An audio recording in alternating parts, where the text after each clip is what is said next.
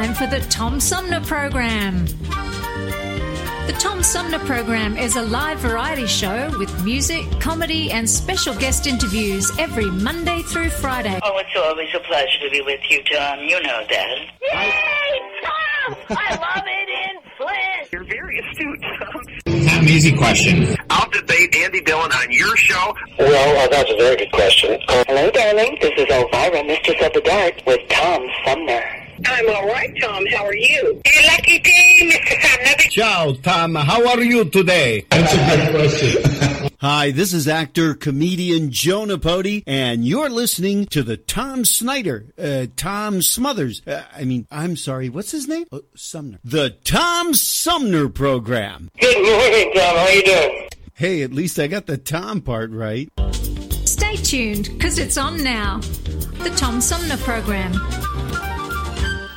COVID-19 is the biggest health crisis in our lifetime. We're working around the clock with doctors and hospitals to stop it, but we need your help. Even if you don't feel sick, you could be carrying it.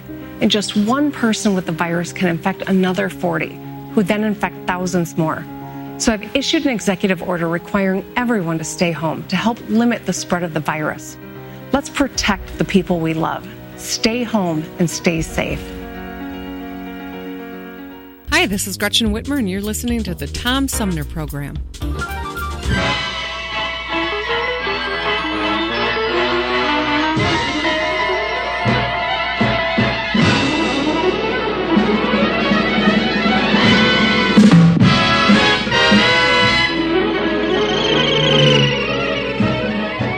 Hey, welcome back, everybody. This is the Tom Sumner Program. As we roll into the second hour of our 3-hour tour, we're going to talk space. And we're going to do that with the author of a new book that's called Not Necessarily Rocket Science. And it comes from aerospace professional Kellie Geradrdi, who joins me by phone. Kellie, welcome to the show. Thank you so much for having me, Tom. Did you recognize the music? I did. Was that especially for me? That was especially for you. That was. It's great to be here. Thank you so much for having me. A little touch of the Jetsons theme music there. Kellie, this book is geared for people who are interested in the space industry, or is this something that everybody might cull a little something from? Yeah, I think it's a bit of both. I think, there's this misconception, I believe, about the space industry where folks think that you have to be some sort of superhuman to be involved with NASA or to be involved in the space industry. Or a rocket scientist. Or a rocket scientist. Exactly. It's like this sort of, an elitism that exists, and almost a stigma, like a barrier to entry. And I wanted to break that barrier down and show that space is our collective past, it's our collective future as a species. Everyone has a hand to play in this next giant leap, and not all of it is rocket science. That's the title of the book, Not Necessarily Rocket Science, because there are a multitude of ways that folks can have impact with different skill sets in the space industry. So whether you're a casual, armchair space enthusiast just interested to hear about this special moment in time, or whether you're looking to get involved yourself, this book hopefully has something for you. What prompted you to write the book?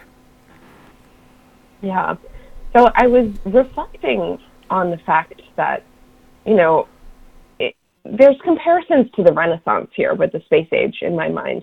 And in the Renaissance, art was only one manifestation of this new way of thinking, right? We saw cultural innovation happening across very vastly different disciplines of medicine, technology, religion, politics, philosophy, science, etc.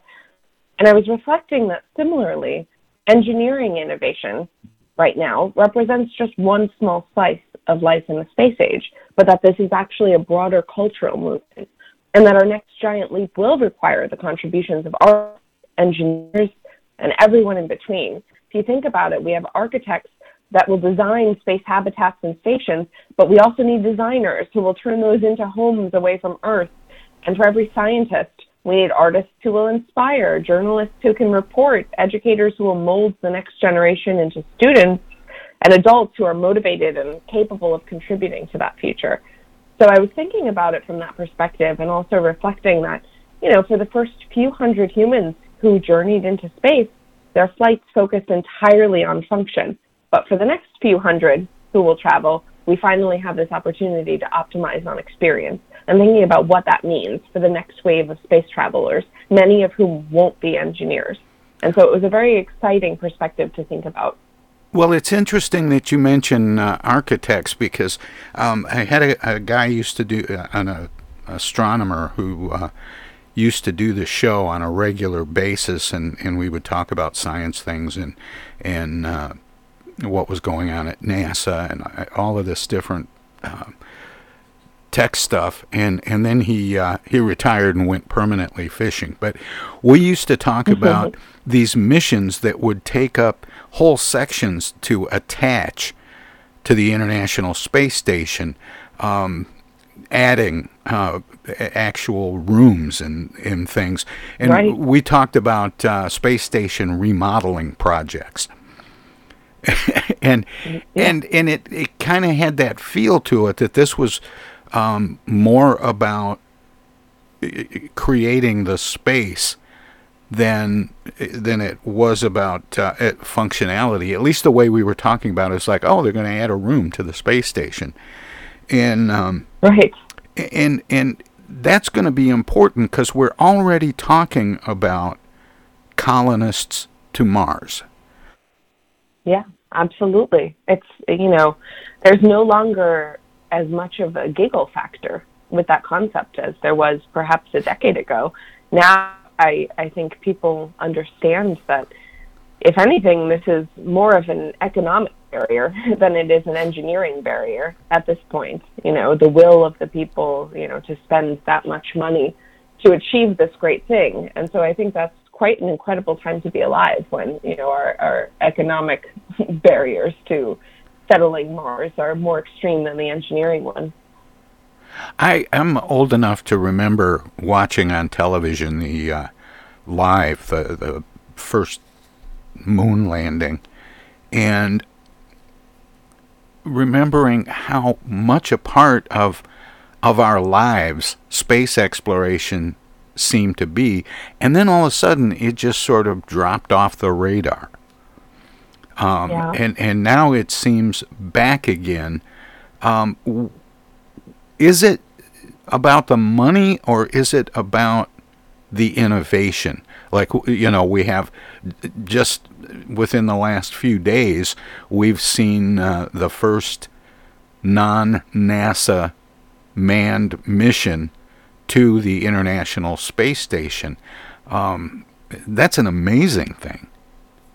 Yeah, it's an extraordinary feat. And, I think there are a couple of factors.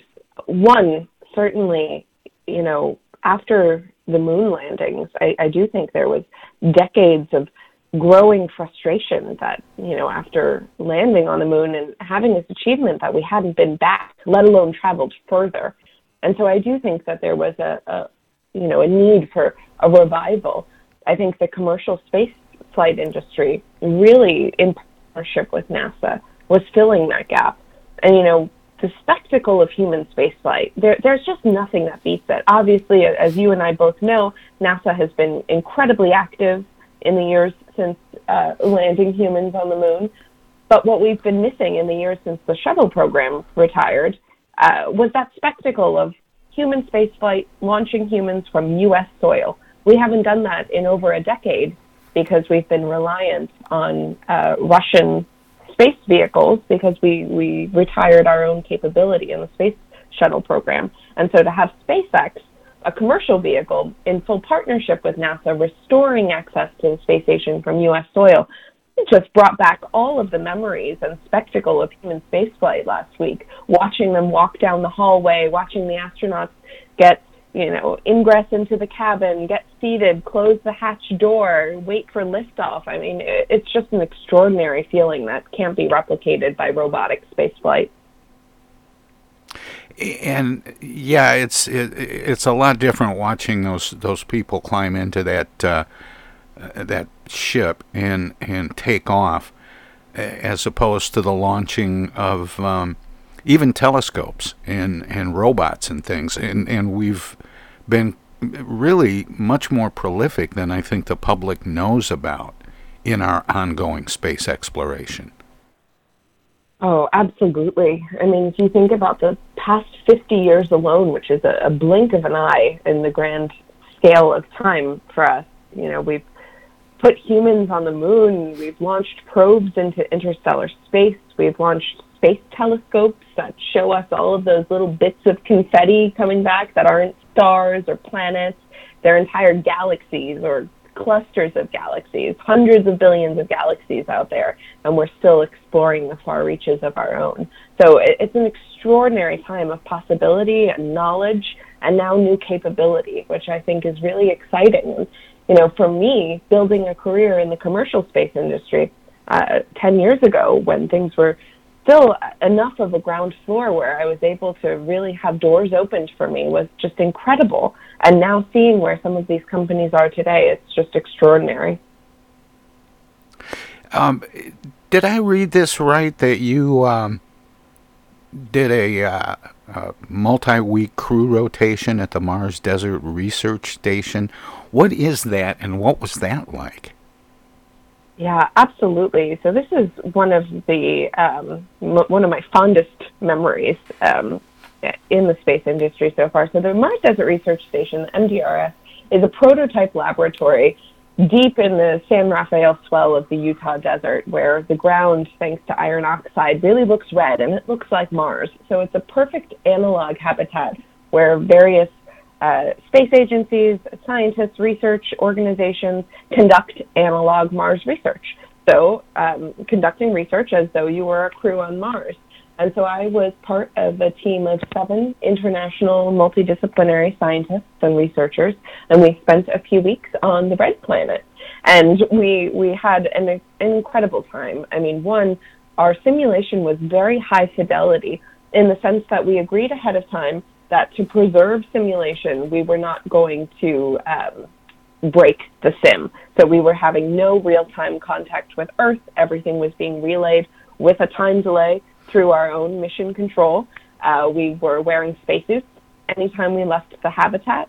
We were going on EVAs, extravehicular activity, geological surveys. We were conducting research in our greenhouse. We were growing crops in simulated Martian soil from NASA. And so we were just able to conduct this research, and it really drove home that this is a near-term possibility, that the earliest settlers of Mars very well are alive and working today. And it's just an incredible window of opportunity. And we did have one research experiment that did draw quite a bit of attention and was pretty fun. We were the first crew to try to academically prove that you could brew beer on Mars by hops, and so we were having a lot of fun with our crops, and so that was, yeast has already been to space in the space station, but with sorghum seeds and hops rhizomes, we were able to at least prove that you could germinate all of those things, and together those are all the constituent ingredients of beer. So we had a lot of fun with that. And you mentioned that you were experimenting with growing crops in Martian soil. Can Martian soil grow crops the way we do here? Yeah, so, the soil is going to be very different chemical properties. But we, at the time, this was in 2014, we were using the highest fidelity regolith, or basically Mars dirt, that was available at the time. The problem with any of these studies is obviously, you're not using real Mars dirt. And we haven't yet had a soil sample return from the red planet. This is something that we're hoping that the current Mars rover, Perseverance, in the future of its mission with a return soil sample or just sediment sample at all, will be able to help with. But best guesses is what we were working with in terms of the soil simulants that we had. So yes, it's definitely going to be possible in certain places. The movie The Martian did a really great job of showing the potential for potato growth as probably, the hardiest crop that we're looking at. And we did grow potatoes as well. But I think there's a lot of challenges that we need to be thinking about on Mars. And it's a perfect example of how this isn't just the rocket science, right? Getting there and the vehicle that is going to take that extraordinary journey is just one component. We also need agriculture specialists, all of these other skill sets that are going to make it work. Kelly, I need to take a break here. Can you stick around for a few minutes and we'll dig down some more? Absolutely. All right. My guest is Kellie Geradrdi, author of Not Necessarily Rocket Science. And we're going to talk some more after we let our broadcast partners squeeze a few words in or do whatever they do when we go to break. If you're streaming us, we have some messages as well, and then we'll be right back. Everybody's doing a brand new dance now. Hi, this is Mark Farner, and you're listening to the Tom Sumner Program. I'm Julie Lopez with Crime Stoppers. Have you ever wondered what to do if you have information about a crime or the whereabouts of a felony fugitive and you want the police to know but you need to remain anonymous? Well, here's what you can do. You can go to p3tips.com or download the mobile app. You can go to Crime Stoppers of Flint and Genesee County's Facebook page and click on the Leave an Anonymous Tip tab, or you can call 1-800-422-JAIL. All methods are anonymous, and if your help leads to a felony arrest, you may be eligible for a cash reward. Remember, your voice matters. Hi, I'm Dr. Jonae Caldoun. We know that COVID-19 is spreading rapidly across Michigan right now. The most important thing people can do to protect themselves is social distancing. That means unless you are a critical infrastructure worker or going out to get food or medicine for your home, you should be staying at home. Stay home, stay safe, save lives.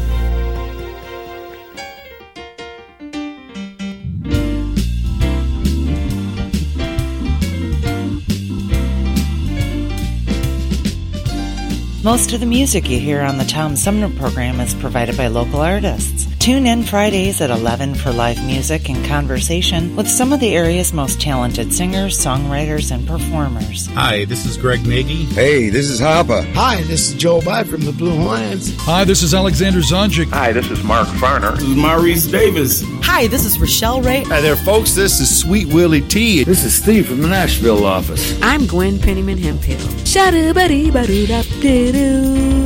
Tom Sumner program celebrating the rich talent pool from Flint, Genesee County, and throughout Michigan.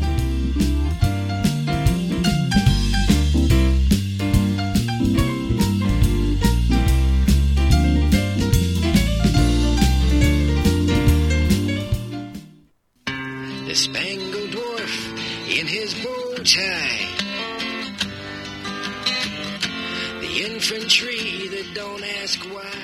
Hi, I'm Bob Dylan.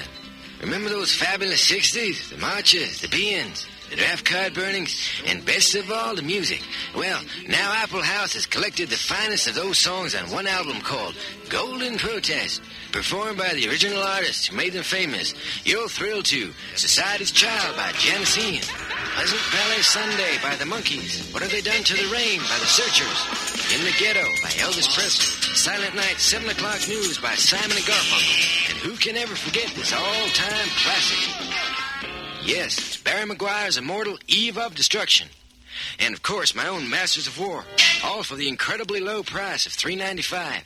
And if you order now, you'll also receive a treasury of acid rock featuring Vanilla Fudge, Blue Cheer, Frigid Pink, Moby Grape, The Electric Prunes, Jeff Snare Plane, Lothar and the Hand People, to name but a few. Plus, as part of this special limited offer, you'll also get the best of the supergroups with Traffic, Cream, Blind Faith, Ginger Baker's Air Force, and many, many others.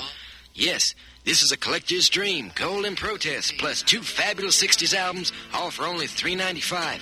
If you were to purchase these selections separately, they'd cost you hundreds of dollars, and many cannot be found anywhere at any price. Well, It's time for my boot heels to be wandering. But here's something that'll tell you how you can get this amazing record package. Here's how to order this amazing record package. Just send $3.95 and check your money order plus your name and address to Apple House Box 70K, South Bend, Indiana. Once again, that's $3.95 and check your money to Apple House Box 70. Do it today. Tom Sumner Program.com. The Tom Sumner Program.com. This is Jill Stein, and you're listening to the Tom Sumner Program.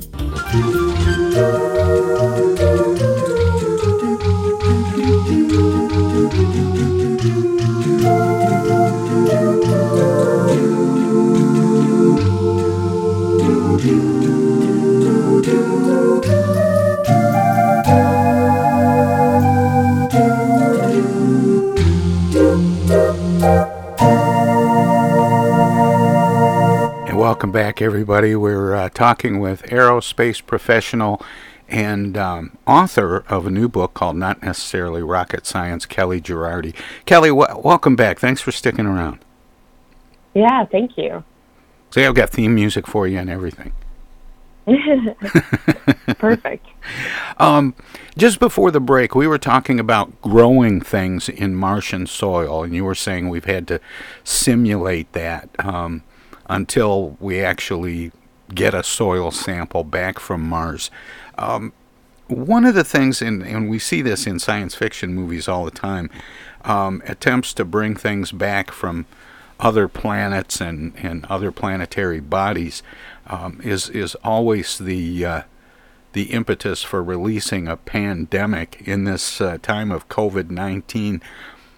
What kinds of protocols actually protect us from that happening in real life? Yeah, absolutely. It's far back as Apollo, the astronauts had pretty heavy quarantine upon returning to Earth, as did all of the materials that traveled with them. But we have a very robust planetary protection policy and these sort of like guiding principles that are baked into the design of a mission that helps to prevent contamination, either of the place where we're going and taking a sample from, or in the case of sample return missions like we're talking about, Earth. And so we have a planetary protection officer who is helping to design and work for NASA, designing exactly what our protocols are going to be, how we're going to make sure that the sample integrity is also kept as perfectly preserved as possible so that we can study it, right? I mean, the contamination goes both ways. And so that is something that is top of mind when we do get to the point. And this is like a dream come true, right? We haven't been able to have a sample return before from Mars. We've certainly had it from the moon, but this is going to be a whole new ball game and very exciting for scientists once they get their hands on that specimen. Kellie, how did you get interested in going into aerospace as a profession?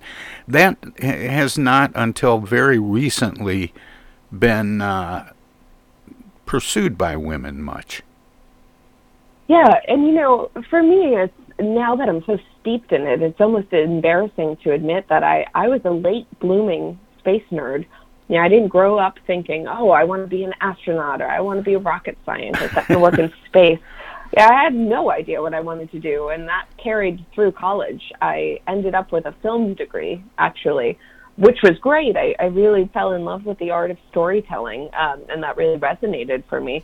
And I realized the entertainment industry wasn't quite for me. I'm feeling a bit lost. A tale as old as time, graduate college, have no idea what you want to do. And I ended up getting involved with the Explorers Club in New York City, where I lived at the time, and I was just so amazed by these people, these explorers. It's a century-old scientific organization and professional society dedicated to exploration.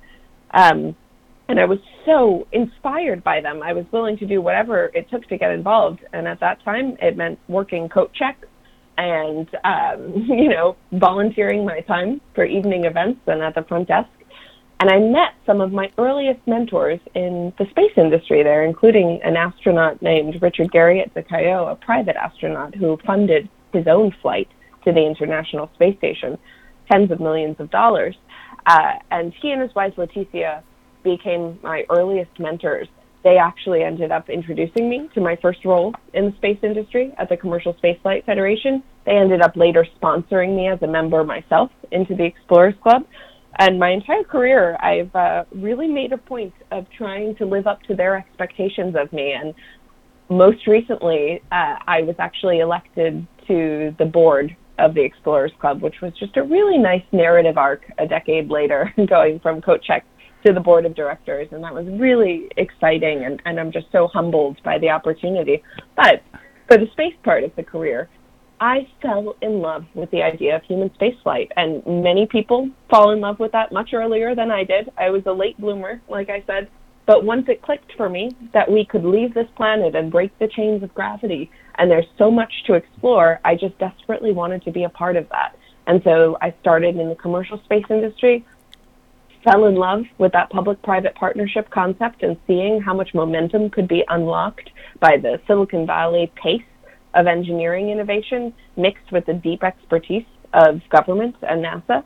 And that's where I built my career. I did policy, I did media, I did program management, then I led business development for a rocket company, and then I got involved in bioastronautics research myself, where I was really aiming. And somewhere, the limiter on my imagination was taken off, and I started to think, wow, I could actually go to space myself. I can train for that. That's not a dream that's only reserved for, this very, very special set of people. Any of us are going to have the capability to go, and that was just hugely motivating.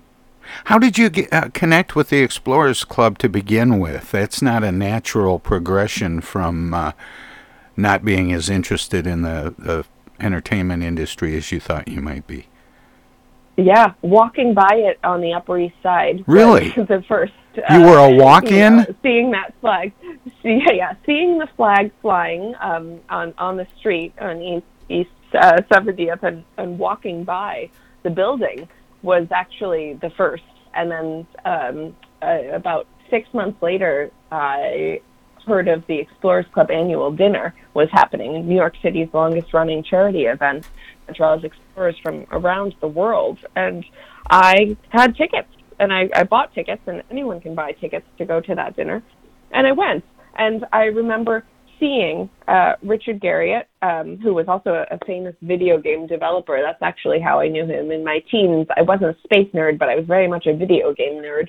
And I saw him across the room and did not notice that he was actually standing next to a spacesuit that bore his own name. He had been to space, and I had missed that. And I actually went up and introduced myself and learned all about his spacesuit and his space mission and about the Explorers Club. And I left that dinner that night, which is really the Academy Awards of Exploration, just so motivated.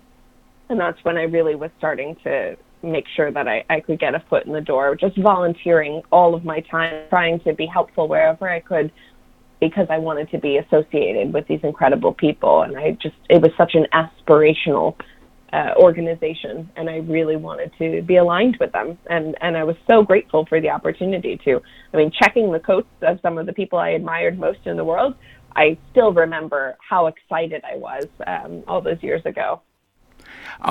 You were doing, you studied film in college and then decided that wasn't for you, and ultimately ended up in the aerospace profession. But you said you liked telling stories, and you certainly tell an interesting one in this new book called Not Necessarily Rocket Science. But have you got the writing bug now? Are there more books on the horizon from Kellie Geradrdi? Oh, it's so tough to say. Well, one of my friends made just the best comparison to writing a book. It's like eating pancakes. You start and the pile looks so amazing, and then halfway or less than halfway through, you're like, I never want to see another pancake again in my life. And that's exactly how I felt with this book. I have so much respect for authors. and especially of fiction too. I can't imagine. It was hard enough having to write my own story that I know front and back, and then thinking about creating an entirely other world. It's just an amazing feat. I don't know if I have more in me, although my goal in life is to keep, making my own memoir out of date. I want to keep achieving. I want to keep pushing the boundaries, and I hope to have more to write about. That's the goal. Now, you've alluded a couple times to regular people, not necessarily rocket scientists and astronauts, being able to travel into space. Yeah. And is that something that you aspire to? 100%. I would call it my sole goal in life, and it's one that's achievable. That's the exciting part. I've been working really diligently to build up my skill set as a researcher, as a bioastronautics citizen scientist. I have had the amazing opportunity to test commercial spacesuits in microgravity, to test NASA-supported research in microgravity. I actually tested a biometric monitoring device right before it flew to the International Space Station to be put into use with astronauts on board, testing their biometrics while they were exercising. It was a Canadian Space Agency experiment. So I've really been working to build up the citizen science skill set, and it's something that average people can get involved with. And I think the birth of the commercial spaceflight industry is really the game changer here, right? It's suborbital spaceflight. And so you think of a company like Virgin Galactic, who, right now in the entire history of our species as a spacefaring species, we've sent less than 1,000 people ever to space. That's it. That's our entire, convoy of emissaries from Earth. Less than 1,000.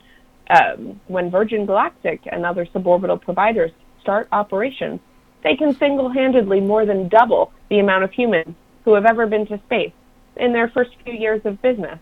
And that's an extraordinary, it's a game changer. It's a paradigm shift. And I want to be a part of that. That's the democratization of access to space. It's democratizing access for students, for researchers, and yes, for tourists. I think that's an equally important part of expanding Earth's economic sphere and making this a viable industry, is having a robust tourist capability. How long before you're on the International Space Station brewing beer?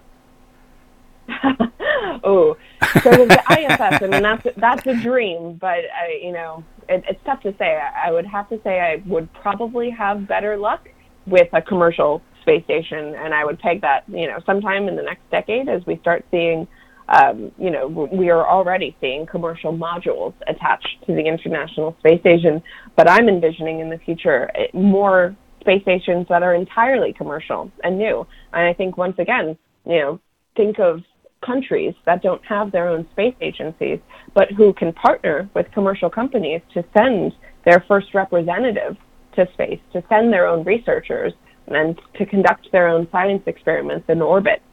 That's a really exciting part. And for that, we're going to need, microgravity flight attendants. We're going to need the entire hospitality industry will explode the similar way that we have on Earth.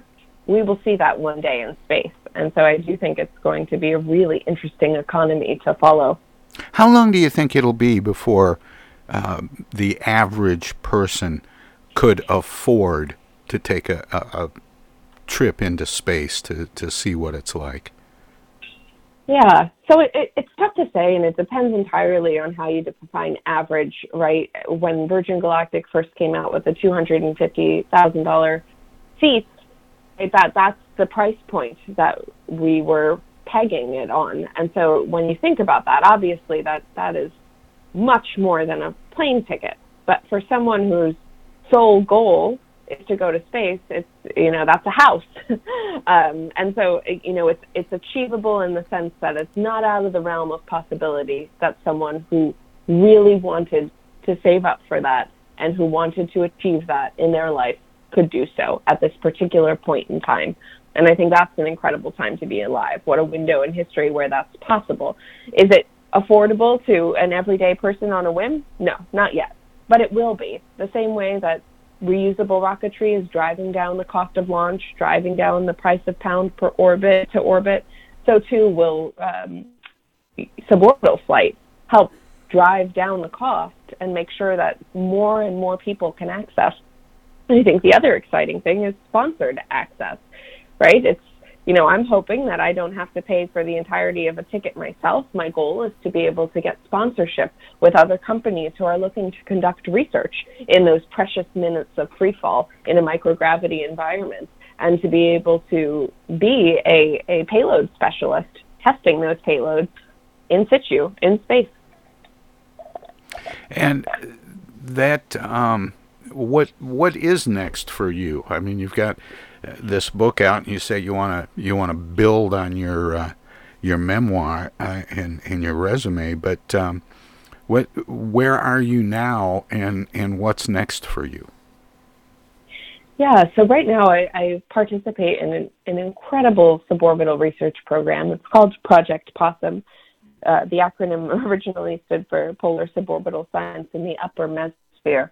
And that was because it was a science mission born out of the interest of looking at this middling layer of our atmosphere, the mesosphere, which is actually not very well understood. And there are these really high altitude clouds that exist in the mesosphere called noctilucent clouds. They're actually the highest altitude clouds in our atmosphere.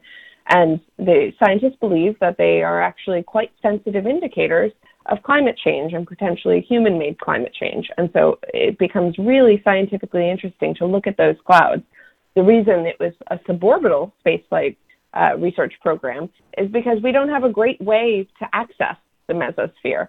Orbital flight goes too far, too high, and sounding rockets, everything in between is too low. It's impossible to get a sample of the mesosphere. But suborbital flight is really the Goldilocks, right? It's higher than a jet and lower than the space station. And so being able to access that environment would require a suborbital crew. And so that was what the mission was originally designed around, and it has since expanded into all areas of bioastronautics research and citizen science for suborbital spaceflight. So once a year, I am flying research campaigns. We've partnered with the Canadian Space Agency, with MIT, with a number of research institutions, and the National Research Council of Canada to fly in microgravity. And that's, you can imagine an airplane with a roller coaster profile, up and down. And on the downswing, you're experiencing that free fall, that zero gravity sensation of floating weightless. And that's those periods of times during those parabolas where we test technology. So that's what I do in the meantime while I wait for my ride to space. And I'm very excited that that's an achievable goal in the next few years as Virgin Galactic and other providers become operational commercially. Have people like Elon Musk had an impact on the public's interest in space and space exploration, and is he going to be the first used car dealer in space? I think absolutely, right? You have to hand it to him. I mean, the momentum and the energy and the interest in space that someone like Elon is able to draw it's incredible.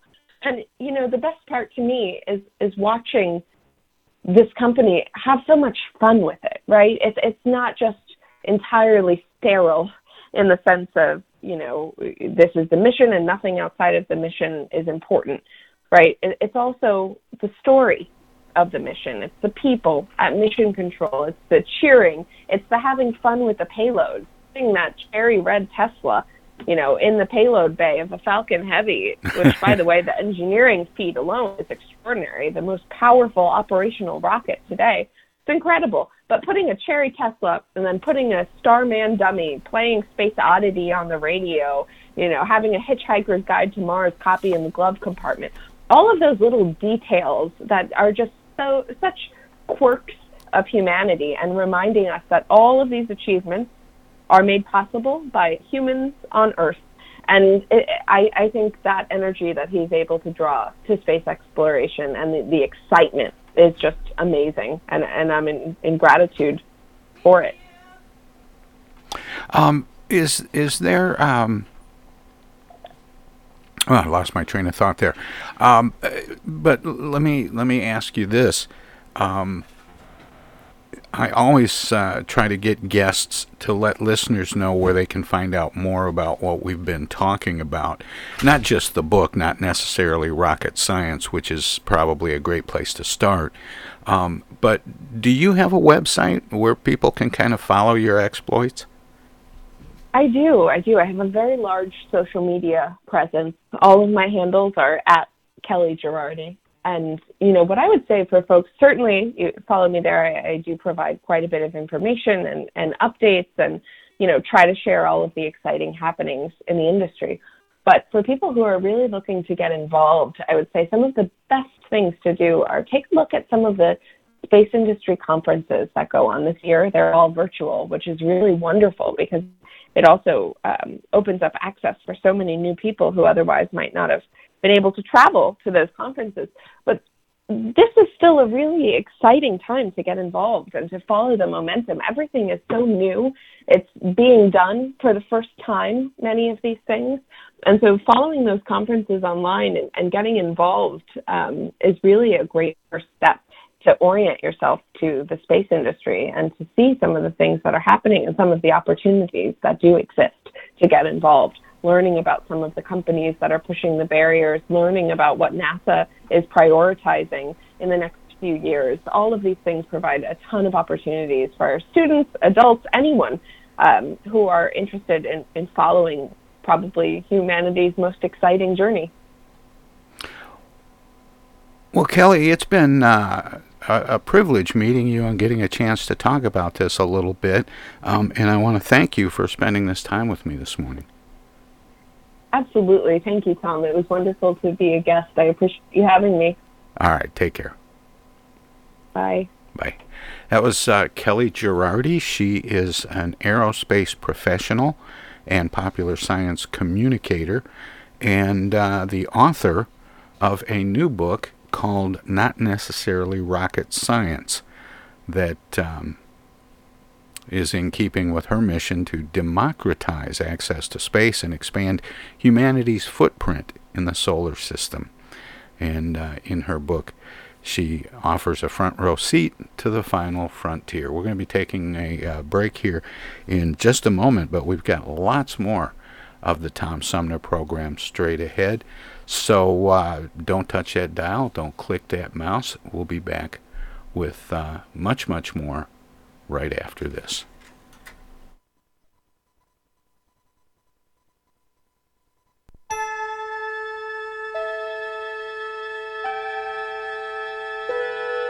Space, the final frontier.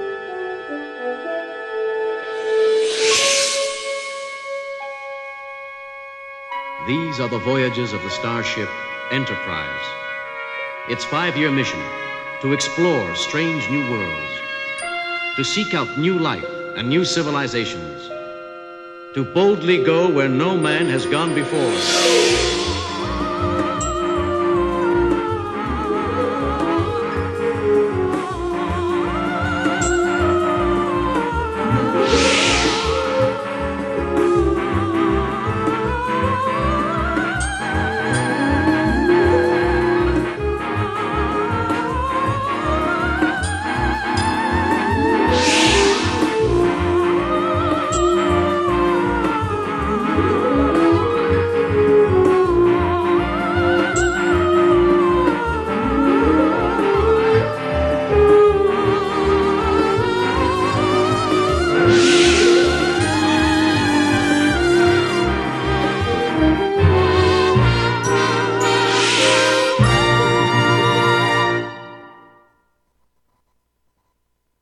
Hello there, citizens. Darkwing Duck here, and every time I'm in Flint fighting crime, I always stop by the Tom Sumner program. Don't forget, stay dangerous. Darkwing Duck out.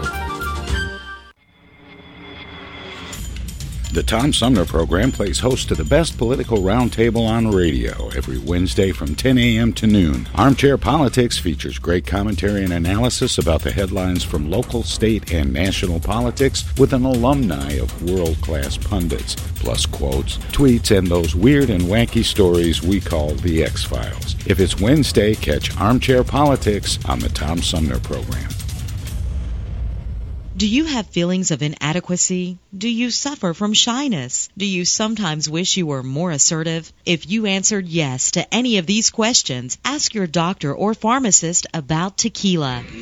Tequila is the safe, natural way to feel better and more confident about yourself and your actions. Tequila can help ease you out of your shyness and let you tell the world that you're ready and willing to do just about anything. You'll notice the benefits of tequila almost immediately, and with a regimen of regular doses, you can overcome any obstacles that prevent you from living the life you want to live. Shyness and awkwardness will be a thing of the past, and you'll discover many talents you never knew you had. Stop hiding and start living with tequila. Tequila may not be right for everyone. Women who are pregnant or nursing should not use tequila. However, women who wouldn't mind nursing or becoming pregnant are encouraged to try it. Side effects may include dizziness, nausea, vomiting, incarceration, erotic lustfulness, loss of motor control, loss of clothing, loss of money, loss of virginity, delusions of grandeur, table dancing, headache, dehydration, dry mouth, and a desire to sing karaoke and play all-night rounds of strip poker, truth or dare, and naked twister. Warning, the consumption of alcohol may make you think you're whispering when you're not. It's a major factor in dancing like a retard. May cause you to tell your friends over and over again that you're in love with them. Also may cause you to think you can sing. Alcohol may lead you to believe that ex-lovers are really dying for you to telephone them at 4 in the morning. Alcohol may make you think you can logically converse with members of the opposite sex without spitting. It may create the illusion that you are tougher, smarter, faster, and better looking than most people. And it may lead you to think people are laughing with you. Alcohol may cause pregnancy, and it also may be a major factor in getting your ass kicked. So what are you waiting for? Stop hiding and start living with tequila.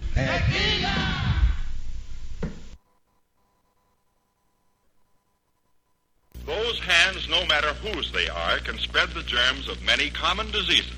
That's why I want you to realize how important it is to keep hands clean, to wash them regularly and always before meals with Lifebuoy, which not only removes dirt, but helps to remove germs. Teach the children this habit. Form it yourself. Always use Lifebuoy for hands and face as well as the bath. America, your children have an amazing superpower. That's right. They can help save lives by simply washing their hands. Just 20 seconds of thorough hand washing after they've coughed or sneezed or been outside can help fight against the dastardly spread of germs. Armed with only soap and water and hands, your superhero can protect you, your family, and everyone out there in America land. Amazing! Find out more at coronavirus.gov. A message from the CDC and the Ad Council. In the interest of goodwill, the Hoffman Beverage Company feels compelled to make this announcement. It's simply this. All Hoffman flavors have that happy taste, except sarsaparilla. We might as well come right out with it. We haven't quite hit that happy, carefree note in sarsaparilla. Now, please don't misunderstand us. Our Hoffman sarsaparilla is absolutely dependable. It's trustworthy, it's loyal, and many fine, upstanding citizens love it. But it just isn't what we call happy. You take our Hoffman orange, it's absolutely rollicking. Our lemon is almost giggly. Our black cherry and black raspberry are so bubbling with happiness, they dance in the glass. They all have natural flavor and famous Hoffman steady sparkle. We're sorry about Hoffman sarsaparilla. Why isn't it happy? Well, let me ask you. Could you be happy if your name This were is U.S. sarsaparilla? Senator Gary Peters, and you're listening to the Tom Sumner Program. Welcome to this presentation of the Comedy Spotlight on the Tom Sumner Program.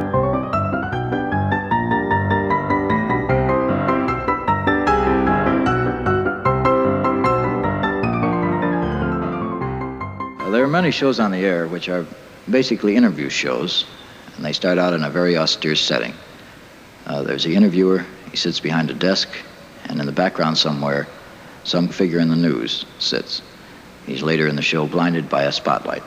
I'd like to present one of these shows. They start off very dramatically, something like this. Good evening, ladies and gentlemen. Mike Wallace, Nightline. Our guest in the studio tonight is Dr. Werner von Werner, one of the many German missile scientists involved in our American missile program.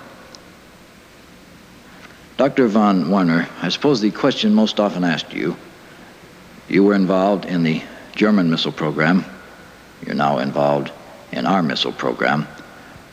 Was the fact that you were involved in the German missile program a matter of political conviction, or was this political expediency on your part?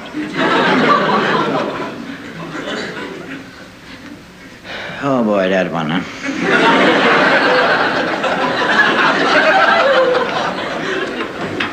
Actually, I didn't have that much to do with it, to tell you the truth. This is back around 1940. I was working at a beer garden in Stuttgart.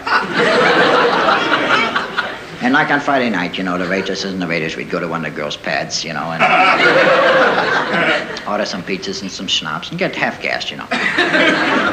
And I used to fool around with these inventions, you know, and I'd take this tin can and put a firecracker underneath it, and I like the firecracker, and that thing go 4 or 5 feet up in the air, you know. And everybody'd say, what the hell was that? Or what a nut that Warner is. Somebody want to get Warner's hat, you know, something like that.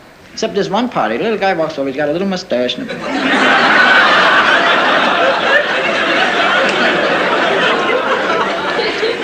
piece of hair falling on his eye.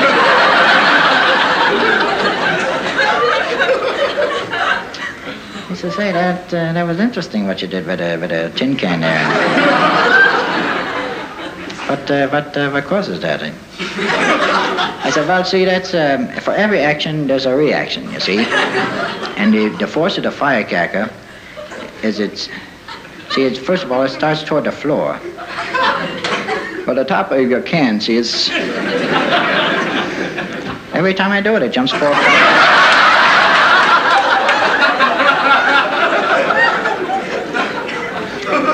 He says, what do you call that thing there? I said, that's a rocket. It's named after my landlord, Irving Arcott.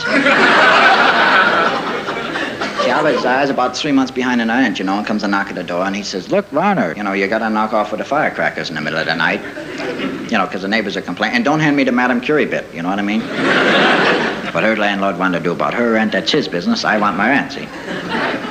I said, look, I'm working on an invention. If it works out, I'll name it after you. He says, you're going to call it an Irving?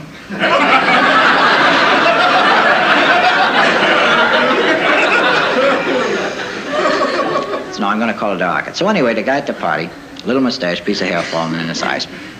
He says, that would make a terrific weapon, you know that? I said, well, you'd have to get right on top of the guy.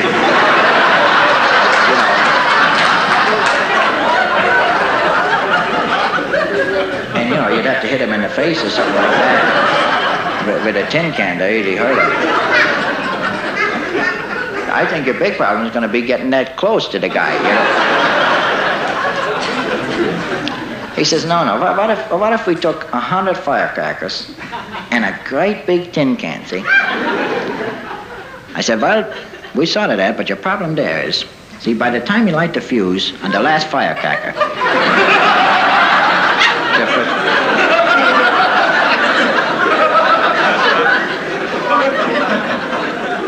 he said, look, the reason I'm asking you all this, I'm head of the German people. I said, oh.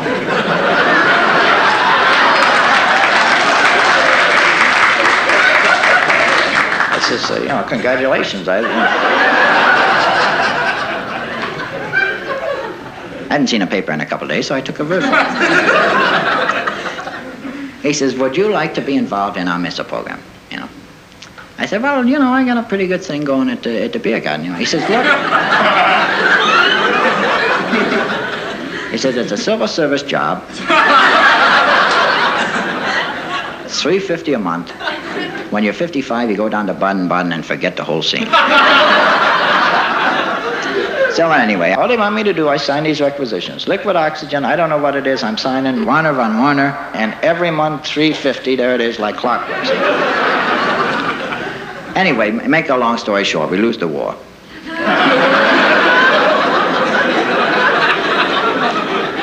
And the Americans come to me, you know, and I've been getting offers from the Russians and all that, and they say, look, Warner, you know, we've seen your name on some of the requisitions, and how'd you like to be involved in the American missile program, you know?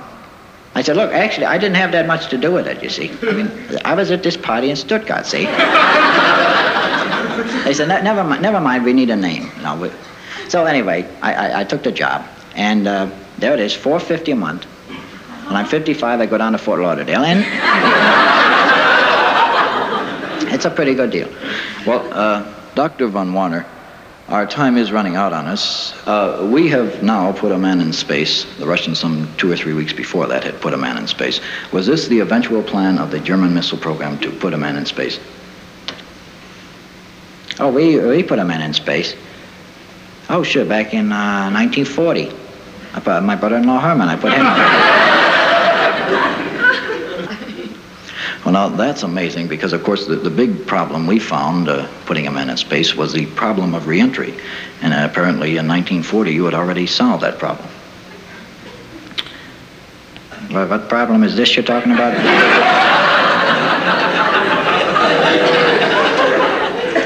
Well, Dr. Von Warner, we want to thank you very much for stopping by and wish you continued success. Well, thank you very much. Now, you going to give me the money or what, do you send a check to me?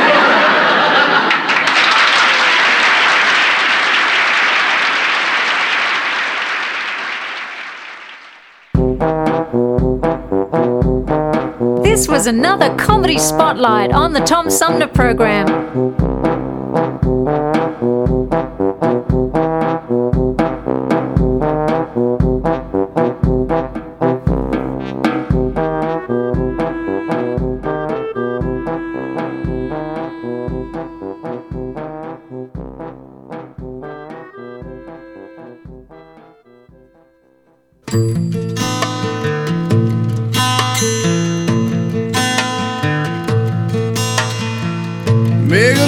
Was a friend of mine. I used to see her all the time as the sun would fade away. Luna came to play. Everybody said you better watch out, love will hurt you, yeah, there's no doubt. Guess they just could not see the things she does for me. She's always there on my darkest nights, and all the others said, got no time. Make a Luna forever I will be. And there if you should fall, I give you my all.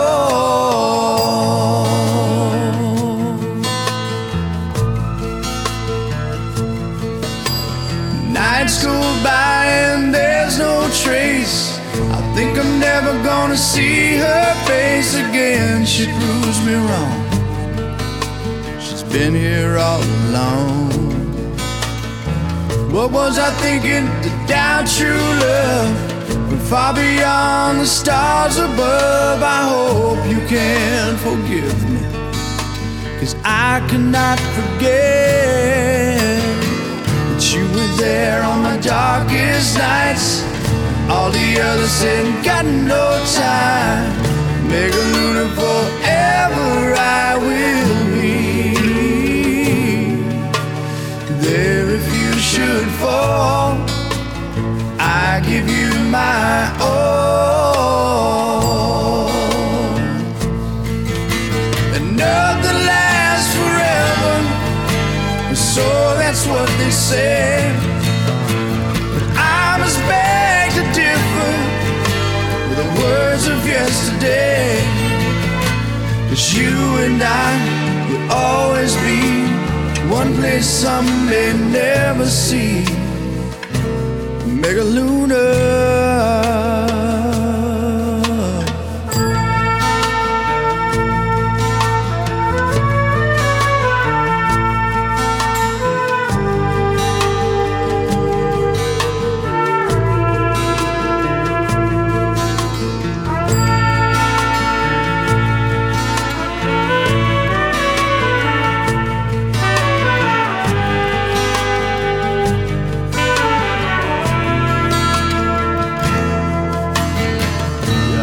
There on my darkest nights, all the others said, got no time. Make a Luna forever I will be.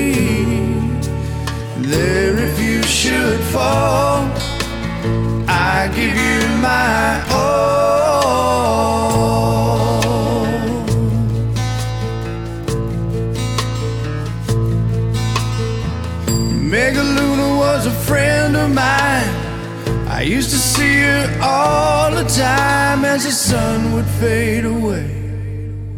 Now Luna's here to stay.